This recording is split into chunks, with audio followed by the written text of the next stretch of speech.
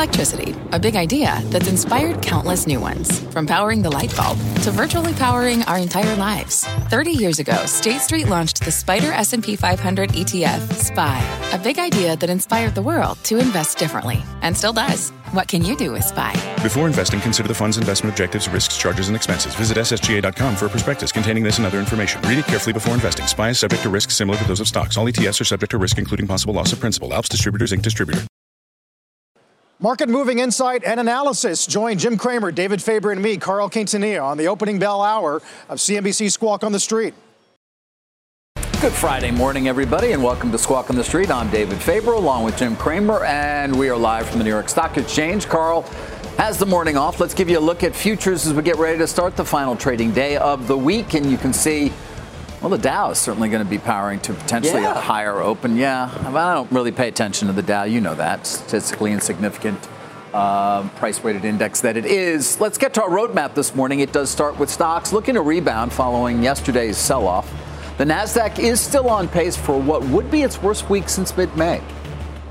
Plus, President Biden taking aim, well, at a lot of different industries. Big tech, though, it's a sweeping new competition order, although just how sweeping is actually, perhaps people got a little carried away yesterday. Thank you for saying that. You're welcome. We'll give you more details. Jim and I will talk a bit more about that. And we've got an exclusive with Levi's CEO Chip Bergh. That stock, by the way, it's going up because, great. Because they beat on earnings. We'll be talking to Mr. Bergh. We'll start with those markets, though, following yesterday's volatile session. Of course, we were down at the open a lot more than we ended at the close. Jim, don't know what you take away from that market action. I think that there's always an overhang. Once Europe closed, we started catching a bid. I think there were also people who noticed that the bond market cooled for a second. It was up for 4 straight days, but it cooled. Also, David, you can only discount the same thing over and over again. I mean, obviously, we all know that rates went lower. So every day, are we supposed to sell stocks as rates go lower when it's actually good for stocks? Right. I know the algos said it was the algos. Do you know that, David, and we're going to hear from Levi's, there's an algorithm for everything.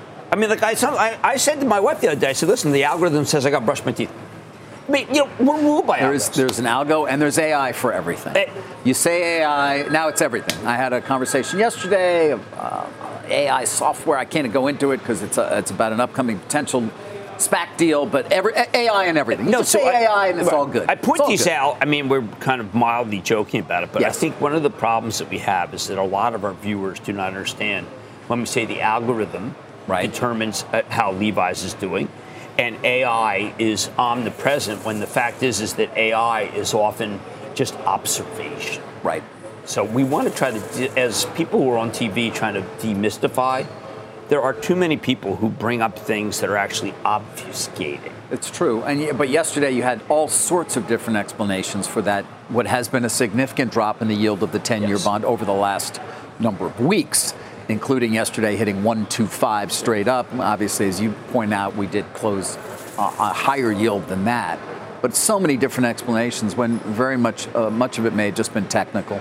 Right. That's right. Technicals and other. I mean, just there were a lot of buyers because there just were a lot of buyers. Right. There were buyers and sellers, as I learned from Michael Steinhardt when I started at a hedge fund. But I do think yesterday, David, I had Dr. Eric Topol on. Yes. And it's very clear that the Delta story has gripped the world. Let's get to that, Jim, because I do want to, and let's give you some of the news this morning about that. Pfizer is saying that it's developing a COVID booster shot intended to target that Delta variant. But both the CDC and FDA saying that may not be needed at this time. When it comes to what the CDC tells us, Jim, unfortunately, given their track record over the last year and a half, you do have to do more work. One thing that people have to remember, as great as Dr. Bourla is and Pfizer is, they still have to, this is not sacrilege, make their quarter. Yes. Now, there are too many people, medical professionals, who in the last 24 hours have said you do not need a booster. But you make money if you're Pfizer. Have you seen the patent cliff that Pfizer has? Have you seen the drop-off? I'm aware of it. And they have been trying to reposition the company and potentially carve out different areas that they had not been known as a champion of. Right. To now, try David, to change when a drug company, narrative. When they solve a illness, it's the Gilead. People call it the Gilead. Right. Hep C. Right. Gilead goes to 110. They solve it, and then it goes to Gilead is a great story. We talked about it throughout that period, of course, where they, again, did cure the disease. Remember, there was so much resistance to the price, but we would point out, but 12 weeks or whatever the course of treatment was, then you're done. And then you won't get it ever again. You're cured. And, of course, when we go back, guys, this is not going to show what we're talking about here. That's not. Do a 5 year. You got to do a 5 year and show the move up in Gilead to, it had been $140 billion market cap company. And then the challenge of remdesivir, which turned out to be, of course, a little, let's say, ill-advised as a way to be able to conquer the disease. It didn't do that. I don't even think we're capturing it fully. No, we're still there. not. Let's go back. Let's do 10. At 120. Let's go 10. Yeah, no. Give me a 10. I remember the day that they bought. Do you remember they bought the company that solved it? There and there were like 12 people. There's the peak right there. I didn't realize it so long ago. Where there were so many smart people who said, "Listen, fly by." It's like 7 times earnings. Well, when they bought Pharmaset for $11 billion, and it was in New Jersey. It had like 12 people working for it. Yeah, it's almost like a meme stock. A lot of the meme stocks have 20 people working for them. I had to mention meme because they're running a couple that was an incredible purchase by them, and it led to obviously to this. Right. And I think Pfizer doesn't want to do anything wrong. I think that you want to have belt and suspenders when it comes to this illness, but I also think that Pfizer is an incredible patent cliff, and they better take that money and buy someone. And they got to buy someone that's substantial. Well, you've talked about that, and then that gets back to a conversation we're going to have in a bit, which is more about antitrust and whether, in fact, they will be able to buy somebody. Sweeping statement against business by President Biden. Yeah, not quite so much as might have been led to believe. Does he think he's David Kostin, making a change, S&P cutting numbers? I don't know. Who's more powerful, Kostin or Biden when it comes to cutting numbers? Biden. Let's get back to the Delta variant for a moment here, if we can, because it does seem to be a part of the market conversation again. We went a number of months where we really were not talking about COVID, thankfully, very often at all. Right. Of course, as case numbers dropped dramatically. And they have continued to, but now they've sort of started to move up a little bit, and certainly in places that are unvaccinated. Right. I mean, you had Dr. Eric Topol on Mad Money last night, and it's worth taking a listen to what he had to say. This country has had an incredible track record for lack of any symptomatic breakthrough infections. 99.5% of the deaths that have occurred have been in unvaccinated people. So few of any serious infections, severe illness has occurred in people vaccinated. But we're just now, Jim, getting into the time when Delta is dominant in this country, and it is showing up big time. Big time. Yeah. And Dr. Topol is not a man of hyperbole. His books are tremendous. He's a great doctor. He's a practicing doctor. David, he took aim at the FDA, the likes of which I've never heard anyone take aim at the FDA. Specific to what? Saying that because they continue to use the emergency use rubric, they're keeping employers from being able to say, you must take it. Once the emergency use is dropped, there's no liability for employers to say you must take it. Interesting. So that's an important change. Right. He says it's not about the you've been talking government. About it. Right. And he said, by the way, he checked in with he had a very tough op-ed piece, and the FDA went after him for it. And he spoke to a bunch of previous FDA commissioners.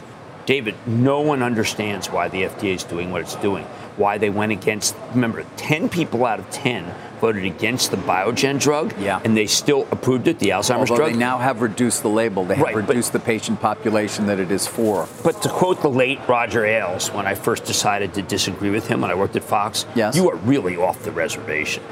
Did he say that to you? Yeah, he said I was off the reservation. The FDA's off the reservation. That's one of the more frightening periods of my life, by the way, when I worked for Roger. I did want to come back to something that I've been following now for, amazingly enough, let's call it almost a year and a half or close to it, which is, now a drug called Molnupiravir. We've talked about it a lot. It's the Merck drug. It's an antiviral. They are in the midst of phase 3 study around the world, enrolling as many as 1,450 patients who know they have COVID, but it's early, right? You give them the oral antiviral and you see what happens. Give them a flu. In India, exactly. Hetero, which is a company that is a vertically integrated pharmaceutical company in India, they actually had a a voluntary license for this. They do. And they've given us a look at kind of an interim study. 741 patients is what we're talking about. They want to enroll 1,200. But, Jim, this is exactly what we've been talking about for some time. Namely, this greatly reduces the viral load in people who take it. Wow. Again, not when you got it seriously, not when you're in the hospital. This is early. But to your point, and the one I've been making now for so long, this is sort of a Tamiflu. Remember, the U.S. government has already ordered $1.2 billion worth of this drug from Merck if and when it gets emergency use approval. It probably won't be till the fall that we fully see the phase 3 data that Merck is putting together.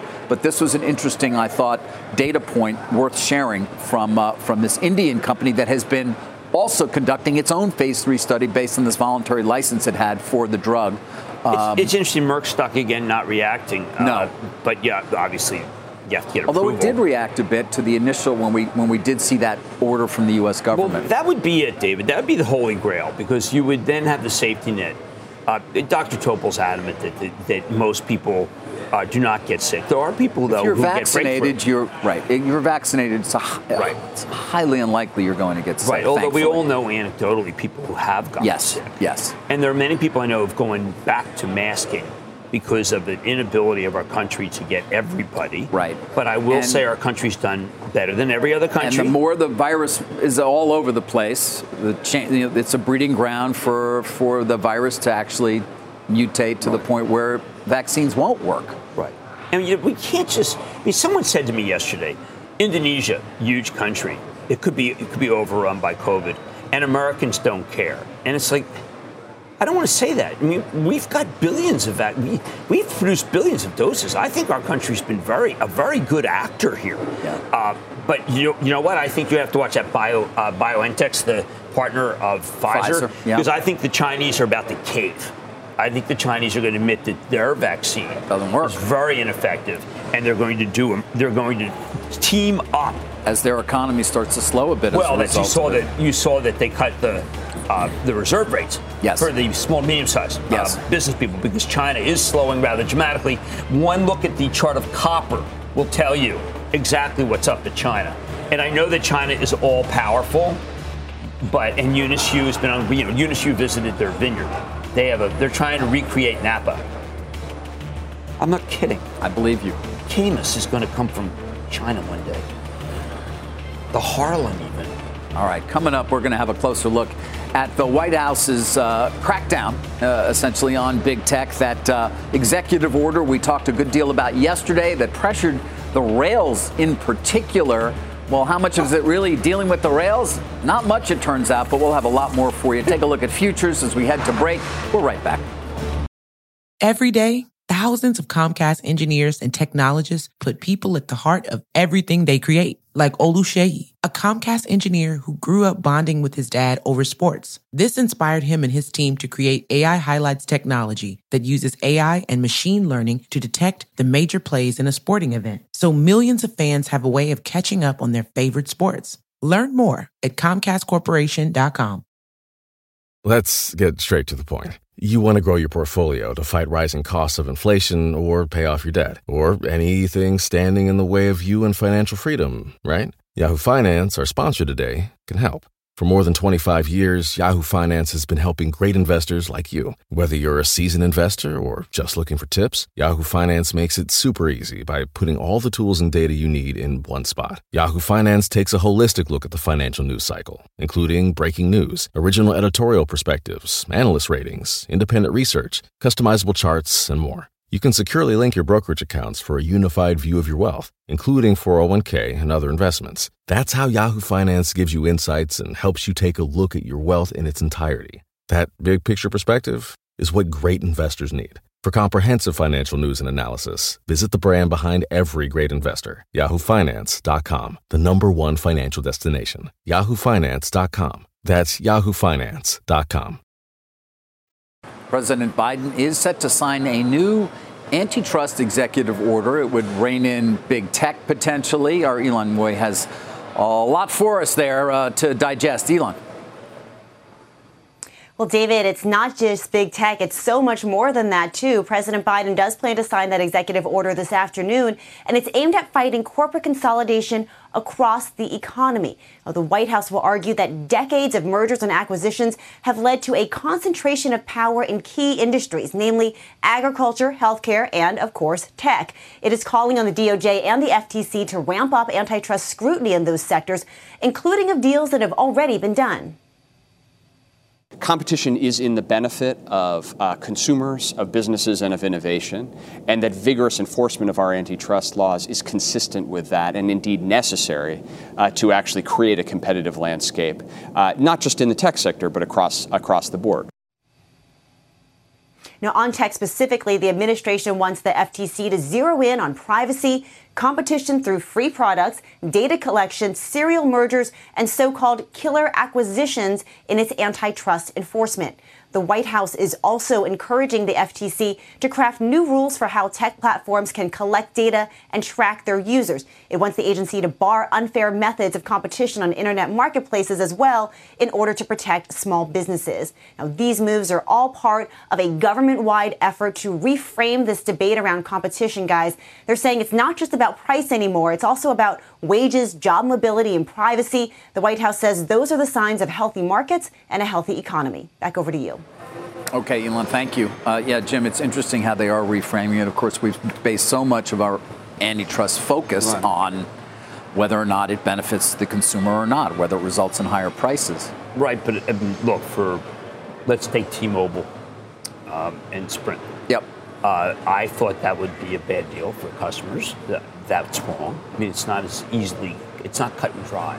It's never cut and dried. And in that one, of course, they had the case of saying, well, we're going to be a much more robust competitor as one company than we are as two sort of companies with weaker balance sheets, not able to compete with the big two. Do you think that that's just anecdotal and empirically we could observe that prices have gone up in this country? I think that it depends on the industry. And I think can you prove what innovation has not occurred is difficult to prove as a result of the dominance of these enormous platforms. The greatest price cutter in history is Andy Jassy for yes, the Amazon CEO of Amazon. 47 cuts in a period of about 4 years.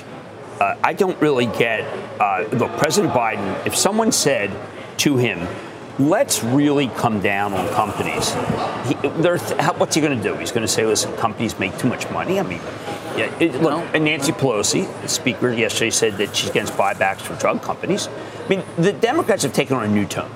They have.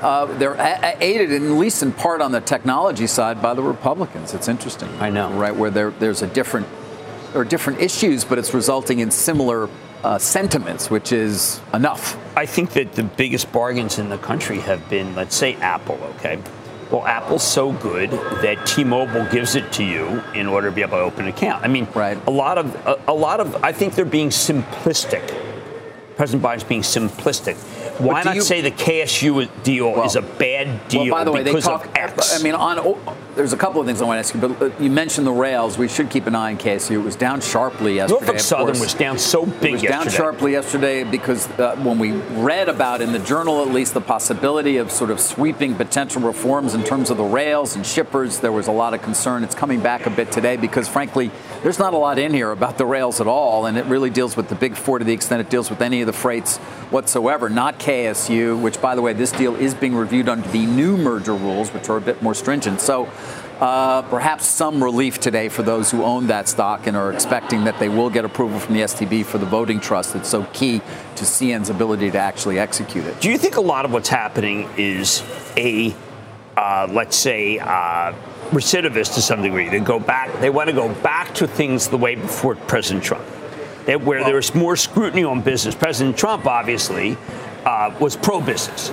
This is a stance that you cannot describe as pro-business. This is more, I think it's actually more aggressive. It depends what business you're talking about, doesn't it? They would say this is pro-business because this is pro-competition and it will actually result in more innovation. I'm not saying, or more companies being able to compete in a way that they might not have previously. It's very much unclear that's the case. Well, by the way, wait for them. They're never going to go after trying to break up a deal that already has taken place and closed. That seems hard to imagine. No, but I found the entire ride post fatuous. I think it was a fatuous move by the president. It basically just said, we're going to enforce laws. Well, okay.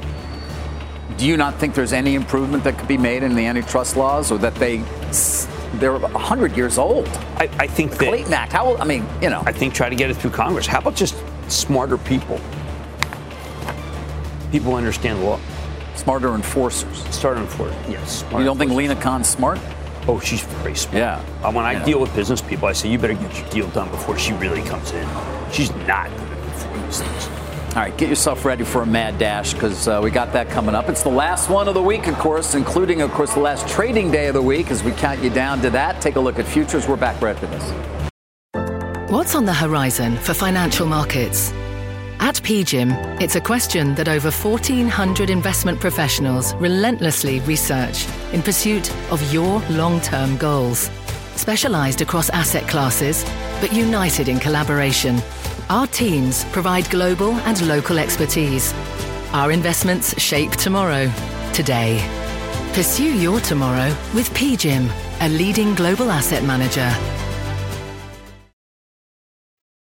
All right, time for a mad dash as we get ready for an opening bell 6.5 minutes from now. GM. You're seeing GM move, and you're probably wondering, well, what happened? Is there any news? Well, Dan Ives, who's all over the place. Remember, he did emphasize that at 116 you should buy Apple. Nice call. He says there's going to be a re-rating of GM because they're investing $35 billion in R&D for electric vehicles, and the piece is called A Renaissance of EV Growth in Detroit. I say renaissance because in honor of Will Frost. But this stock has had quite a move, in part on the strength of EV, or at least the belief, as Mary Barra has pivoted. You're saying it might be a late call? That's what I'm not saying that, but I mean, that's pretty darn. When I was going over has GM ever seen a year like that? When I was Randy Gerber, Mr. Pro Tesla right here? Holy cow! Mr. Pro Tesla's here. I'm talking about GM, and I got Mr. Tesla here. I'm making it coming public. It's coming public. Yeah. But yeah, anyway, I think it's a late call. And you do? Yes, I do. And I like Tesla here. I think it's come down enough. I'd rather be in Tesla. Really? Yeah, I think Tesla's come down enough. I'm not just saying that because Randy Gerber's looking at me right now. You like Tesla more than GM, but Ford is still your favorite. Ford is number one because it's almost impossible to get. I am getting a Ford Maverick, okay? Mm-hmm. Well, I'm looking at it. I'm hearing delivery time 2022. Ooh. Well, Teslas are also not showing up quite when they said they would either. No. I know some friends who are but still waiting. Tesla's ready. Yeah. Yeah. All right. Well, you get ready because we got an opening bell 5 minutes away. Stay with us. All right, welcome back to Squawk on the Street. We got 2 minutes before we get to an opening bell here. Looking for a bit of a higher open, it would appear, after, of course, yesterday's broad sell-off, although not as bad as it was about 24 hours ago. Jim, what's the key to this market for this day? Well, what I want to see is how do companies react, the stocks react to really great news? Because yesterday Costco reported its monthly numbers, and David, they were just insanely good. You're talking about fresh foods being up. Fresh foods is up mid-single digit. Food and sundries up low single digit, but non-foods up low single digit.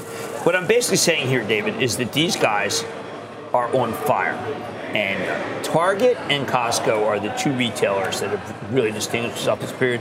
If Costco continues to plow higher, what it says is that perhaps when earnings season begins, if you surprise, you will be rewarded with a higher price. One of the things we're very worried about is multiple compression. Whether good news is going to people to say, that's the last of the good news. Right. Costco, they're saying, if it goes up. That's why I want to know, is it the last of the good news? Well, also that you could argue there'd be a rotation in retail. I mean, some retailers have had incredible moves that we might not have anticipated a year ago. Did you know that Brian Cornell is going to crush it? For example, or Victoria's Secret. I mean, those L Brands. L Brands is one of the best performers of the year. But is that kind of going to play out? I mean, we're going to have Levi's joining us, of course, Chip Bergh shortly. But is that playing out? And we're going to, I mean, Costco has not performed that well over the course of the last year as a stock. What we want to see is, does it react to good news? Because Levi says reacts to good news. And the reason I say that is because overwhelmingly, David, when they have the worst week for the NASDAQ and along with down week, what it says to me is be careful. Because there's not been anything negative, and yet the stocks have come down. All right, there you hear it, the opening bell here at the big board. Advisor shares celebrating the Advisor shares Gerber Kawasaki ETF. Yeah, and that was what I was talking about Randy Gerber. I didn't mean to be so flip, but Randy is one of the feistiest defenders of Tesla. he's who you go to when you want a Tesla Defender. No, and we brought him on many times. Over at the NASDAQ fintech platform, Goal Center. Goal. Jeez, fintech platform. Okay. Yeah. All right, we're up. We'll see how we how we level off here, Jim. Again, yesterday we came back. Yesterday we came back sharply sharply is maybe too strong, but we came back over one. What did we end? 0.9 on the day, something like that on the S&P. We were down as much as 1.5%. Yesterday was supposed to be a sea change. It was not a sea change. We're not going to get a sea change when Stamps.com gets a $6.6 billion bid from Thoma Bravo. Let's talk about it because it's actually a large deal, and you can see the stock, of course, is up sharply. $330 a share, of course, all cash, given it's a private equity transaction. That is a 67% premium. You can see it's trading a bit below that $330 a share. In fact, pretty tight spread you'd expect. There is a 40-day go shop. We often see this now as a part of any of these go private transactions. 40 days in which they have time to potentially consider and solicit alternative acquisition proposals from third parties. Jim, what I found most interesting here, and I don't have a lot of detail on the composition of equity versus debt, but it's who's providing the debt financing. J.P. Morgan advised on the M&A front the seller, the Stamps.com, but the firms providing financing, and I know you'll get this the minute I say it, Blackstone Credit, Ares Management, PSP Investments, and actually Thoma Bravo Credit itself providing credit to a deal that its private equity arm is doing. None of those. That's not J.P. Morgan. None of those are banks. None of them are banks. Not one. They're all credit funds providing the financing for what we would assume is going to be a lot of financing for this deal. And I know why, so I'll tell you. But I was going to say, if I was President Biden, I wanted to say, well, wait a second. I want to look at different industries. I would say these are unregulated entities. Maybe you got it. Maybe this is a mistake to allow this. They are, and that's the key here. They're unregulated entities. They're not banks. Therefore, they're not subject to the leverage lending rules that the Fed what Jamie Dimon's complaining about over the banks. And so the banks, in some way, are cut out. Now, J.P. Morgan is advising, but they're not financing, at least not according to the press release. And I think that's interesting. Now, again, I don't know what we're talking about in terms of debt and equity. It's a pretty big. This is a sizable private equity transaction at $6.6 but billion. David, I want people at home to recognize how consequential this can be. These companies, not regulated really by the Fed, can easily go over their heads.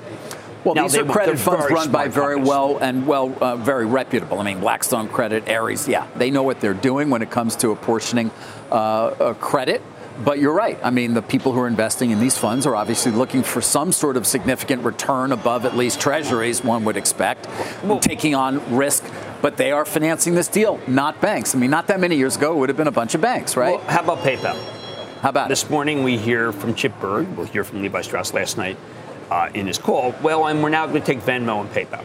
All right, so they've become common parlance. They've become a way that this younger generation does transactions. Yes. But, David, we know what they're not. They're not banks. Regulated.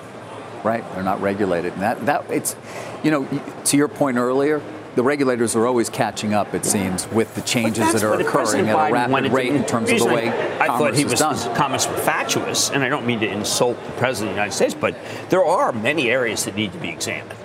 For instance, are we charging too much for pharmaceuticals, given the fact that I had GoodRx on last night? And there's, unless you're savvy, you could end up paying far too much for pharmaceuticals. So, I mean, the people need to be. Sunlight is the best disinfectant. We need to know, Justice Brandeis, we do need to know things about individual industries. And that's what Biden should be focused on, because that's where the people are ripped off. Getting back to financing markets, though, I had Mark Schaefer join me yesterday, of course, global head of M&A at Citi. I mean, he talks about the financing markets being just so wide open. This is another example of that, the Stamps.com transaction. And yet another, I'm sure you saw today, that the overall rate on a high-yield bond is below the inflation rate. No, I mean, which is a first. Highly unusual. We're in the fours. The fours. No. It's very hard to get people. One thing people have to understand, I know that there's mortgage brokers. The mortgage broker numbers have slowed. Here we're talking about Rocket, a great company. You see certain numbers. It's almost impossible to get the mortgage rate that you see posted. What's your point, though, when I'm talking about high yield? Now you've moved on to mortgages. No, I'm saying that it's entirely possible that not everybody can get that high yield rate. There are some companies that are not. But it's the average. That's what we're talking about here. Yes, I'd like to know the median. Obviously, you're still deciding what, Carnival Cruise is not going to get that rate. Right. 4-something percent. Although maybe they are now. I don't know. Carnival buying back some of that 11% paper. It does go back to the overall point, which is the capital markets have been so wide open. Liquidity is enormous. Does that concern you at all? Yes, that's Jim, taking a broader view of history, looking back at 2007, I think it does. I think that the Fed should be looking at whether. Remember, I wanted the Fed to be examining mortgage rates in 2007, not everything. Right. I think the Fed should be saying it's not about mortgage bond versus not mortgage bond. It should be, are we making credit to available? Yep. And are we being tough enough because we've got companies that where the Federal Reserve doesn't come in and say, you know what, these loans could all go bad. Right. I mean, to Ares. Right. To Blackstone. I mean, now these are very good companies. But eventually they won't be good companies that do this. Well, no. I mean, typically they figure out, they know what they're doing. But right, to your point, maybe there will be other providers of capital who aren't quite as rigorous. Right. Hey, by the way, Stamps.com. Although the banks have certainly shown themselves to not be particularly rigorous on occasion. No, I mean, true. My God, I can remember all sorts. I mean, the different types of.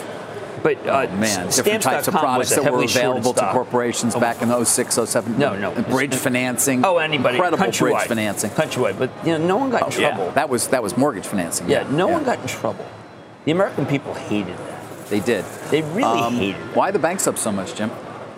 David, they've been down so long they look up to me. I mean, it's just been a terrible time. By the way, if you can come in and buy JP Morgan at 150 ahead of the quarter, it's kind of interesting, right? Now, remember, guys who are buying these, there's a couple-day cooling off period where they're not going to come in and start buying stock right after the report. A lot of times what's a good trade with JP Morgan is you wait till the report, you wait till people see they're disappointed, you wait till people say it's a head and shoulders chart, and then you buy. All right, but that said, they were one of the best performers in the first half of the year. I mean, energy in the banks. I mean, JP Morgan still up 20% for the year. Bank of America up 30%. Morgan Stanley up 30%. They're excellent. They've had great moves this year. They've had great moves. I think American Express has come down because of Delta. And I think that's a good opportunity. And people are going to back. People are betting, David, that there's going to be credit use finally. And that they want Capital One, COF. That's become the favorite of the banks. I don't know whether I want to buy COF. I prefer American Express. Steve Squeri, just a fantastic CEO. But Capital One is the one they want to pile into now. That's interesting. I want to come back to something you mentioned during the Mad Dash, because it's worth mentioning, which is you seem to be warming up to Tesla. You said, in fact, that you think I like Tesla, but it's come down a lot, and I think it's down. Yeah, it's still down for the year, almost 8% for the year. I know, that's kind of intriguing to me. Is it? Yeah. Look, I think that when I see the numbers in China, people say, "Oh, they're disappointing." I say, "Are you kidding me?" I mean, given the fact that China has not exactly exhibited a lot of, let's say, friendship toward American companies. They don't seem to be anti-Elon Musk. They did have a recall, but it was really kind of a softer recall. That stock seems interesting to me at 652. Yes, it does. I would buy Tesla. But I would buy Tesla. You're still a Ford bull, even with the move. I'm a Ford bull because the F-150, the Lightning next year is going to be. Ford's up 147%. Jim Farley. Last 12 months. You've got to understand who Farley is, not just Chris Farley's cousin. That's enough. Jim Farley is a man who is basically, first of all, he's a car guy. He's a car guy, yes. Yeah. You've made that very clear. Well, no, it matters because the last guy was a cabinet guy. He was a cabinet guy. Car guys have more to do with cars than Steelcase, right? I mean, just saying. But he has said, Ford has been famous for saying, you know what, wherever countries will make cars and will sell cars. And he is an apostate. He has said that's over. Like, you tell him you want a car in Italy, a Ford, he'll say, No, we lose money in Italy. Brazil, we lose money in Brazil. Argentina, that's over, okay? He is about making money, and the trucks that they make are superb. And David, this Maverick, I think, is going to take the world by storm. Try getting a Bronco. Sold out. Look at the resale value of the F-150. When you go and look at the resale, F-150 is America's most popular pickup. Yes, I'm aware of that. I listen to Phil LeBeau. I hang on every word. I bought a 350 Super Duty. Fantastic, used. Very good. 27 G's, amazing price. Nice. And now I'm getting a Maverick. Okay. Because I want to be able to have an in-city with a bed so I can do my planting. Because I am the Gandhi of the garden. As we know you to be. Have you been following shares of Virgin Galactic at all? Oh, it's a short squeeze Morgan meme. keeps me focused it's on everything. That. It was up enormously yesterday, down 5+% today. It's double downgraded. Branson's going into. Can you say space? He's going into. I don't even know the technical trying terms. to regain He's going his up there relevance. somewhere. Yeah. 70-year-old tries to regain relevance. Yeah. Ooh. What? Wow, that's harsh. I mean, you don't like Virgin Galactic? I don't want to go up. Do you want to go up in space? Not in particular. No? No. All right.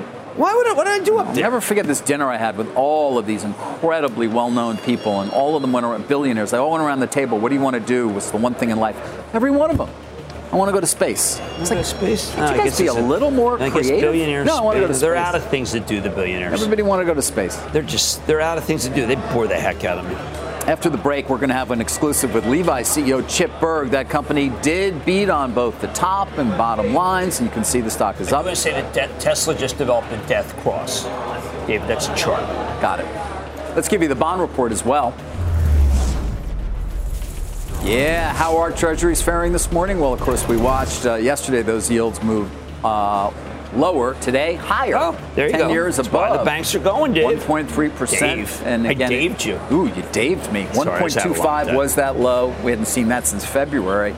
Yields still down sharply, though, from earlier in the year. And the 10-year is down 10% in a month. That is the yield, not the price. Oh, my God. Try getting that mortgage.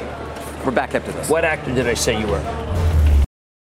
David, as you know, Levi's just crushed the estimates and raised the outlook rather substantially. One of my favorite CEOs who's done a lot to be able to help the environment, too. We're going to get that. CEO Chip Bergh joins us now. Chip, congratulations. This really was the quarter that you talked about could happen when the stock was at 19, 10 points ago. Well done. Thank you very much. Good morning, Jim. Good morning, David. It was a great quarter. Yep. You got to I'm going to go there first, and I know I should wait, but you had a statistic there about waist size. And I just want you to go there. It was an answer to a question, wasn't in the script. But can you tell us what happened during the pandemic that more people may be buying clothes than we realized because bodies changed during the pandemic? Well, we did have, an excellent quarter, and there's a lot of tailwinds and a lot of momentum behind us right now.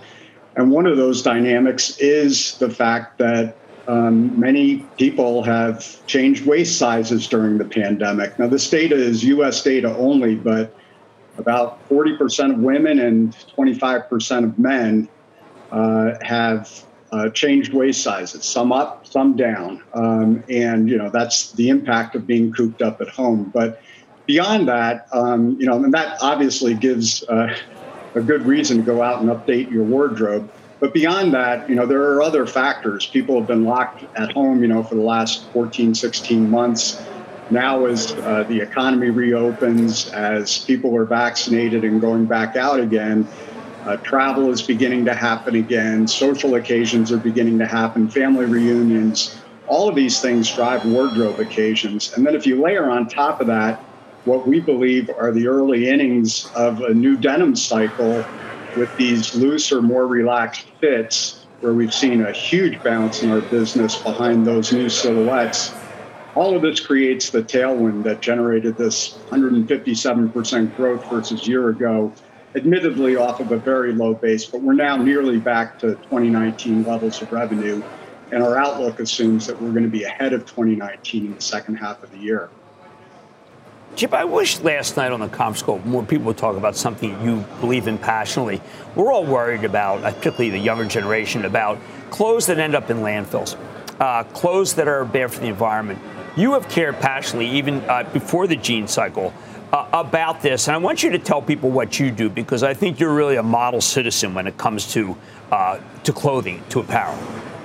Well, sustainability is one of the key constraints that we use in our innovation program, and we've innovated with fabrics and fabrication. We have a line of products right now that offer cottonized hemp, which have sold really, really successfully. Hemp is historically, it's a very fibrous fiber. Kind of feels like burlap, actually. But we've worked with a supplier that has cottonized it and made it very, very soft. And then when you blend it with cotton, you can't tell the difference versus 100% cotton product. And that is a far more sustainable product. It uses much less water in the growing. But I think the thing that I'm most excited about right now is we launched a new advertising campaign this past quarter called Buy Better, Wear Longer, which really does tap into the insight that many young consumers in particular have really embraced, which is don't fill your wardrobe and your closet, pillar to post, if you will, with clothes. Focus on buying high quality products that are going to last a long time, that are really, really versatile. And that plays to our sweet spot. I mean, heck, people pay a premium to go out and buy vintage Levi's products. And so our product is known for its quality, and it's known for its resilience and its ability to last through time. A pair of 501s never goes out of style. And so this new advertising campaign had tested really, really well before we put it on air. We're now rolling that out across the world. It's really resonating with consumers, and it taps into this very valid consumer insight, and something only we can do. The other big thing that we've done in the last 6 months or so is we've launched a secondhand program where we're allowing consumers to upcycle their Levi's through our Levi's store, and then we post that product online. Chip, it's David. And I know, of course, from you, shouldn't watch those Levi's too much either. I wanted to get to supply chain because I'm curious about what you've been seeing there, whether your ability to navigate it has actually led to some success versus competitors, and whether you anticipate having higher inventories than you might otherwise would because of trying to deal with making sure that you have stuff on hand, given those supply chain problems we hear so often about. Yeah, supply chain has been a real challenge across not just this industry, but as you know, David, across multiple industries. And, we're still dealing with a number of supply chain issues, some related to COVID and COVID lockdowns in some of our supplier base. But I would say that, our team has, been burning the midnight oil working through this. And I think we've navigated this much better than most of the industry. We have a very diversified supply base. We operate in more than 20 different countries. We've locked in all of our costs now through the first half of next fiscal year. We've locked in most of our manufacturing capacity. But it's a little bit of a game of whack-a-mole as COVID hits a particular market and shuts down markets. We've got to be quick and agile in responding. We did say on the call that supply chain impacted our business on the top line by only about $7 or $8 million this past quarter. And on a $1.3 billion revenue base, that's really negligible. And I think that's far better than what most others are experiencing. We are going to have to rely on air freight a lot more in the second half of the year. We're pretty confident about our inventory position. Our inventory's finished down 12% this quarter. As we look ahead, we will see inventory begin to build towards the end of the second half of the year as we prepare for what we think is going to be a pretty strong next fiscal year. Chip, I think that you've really developed omnichannel a lot ahead of others, and direct-to-consumer worked very well during the pandemic. Now you're back in brick and mortar. At one point you even say, despite brick and mortar, you're still doing well. I thought that was a kind of a funny moment on the call. Where are you in terms of DTC versus actual brick and mortar? Yeah, so our total direct-to-consumer business is now about 40% of our overall business. Our goal is to drive that above 50% in the not-too-distant future. One of the things that happened during the pandemic is we pivoted very, very hard to e-commerce. We actually increased our investment and pulled forward a number of initiatives that were on our 3-year roadmap and pulled them all into last year. So we quickly built capabilities like buy online, pick up in store, buy online, pick up curbside, which became really critical. Ship from store. We were able to manage our inventory when our stores were closed for 10 or 12 weeks last year. We were able to manage that in-store inventory by shipping from the stores. Our e-commerce business, our owned and operated e-commerce business, is up 71% versus the same quarter 2 years ago. And, all right, well, Chip, unfortunately, I have to wind things up, but I do want to say congratulations. Great quarter, and I wish I did not have to be so rude, because Chip's a terrific guy. Good talking with you, Jim. Thank you, Chip. Thank you. Thanks, Chip. All right, we'll be right back, everybody. Don't go anywhere. Welcome back. Only time really to find out what you got coming up tonight. Time to wish you a happy weekend. Thank you, and to you. I've got Lightspeed, which is a point-of-sale company. It's very, very aggressive. And I've got Synaptics, which is a great way to find out, David, how well semis are doing and how well touchscreens are doing. And they're integral to the Internet of Things. Have gardening a little bit this weekend, I assume. A lot of rain, man. A lot of rain. My daughter's back from teaching English in Madrid. Wonderful. It's her birthday, so enjoy. You've been listening to The Opening Bell on CNBC's Squawk on the Street. Imagine earning a degree that prepares you with real skills for the real world. Capella University's programs teach skills relevant to your career so you can apply what you learn right away. Learn how Capella can make a difference in your life at capella.edu.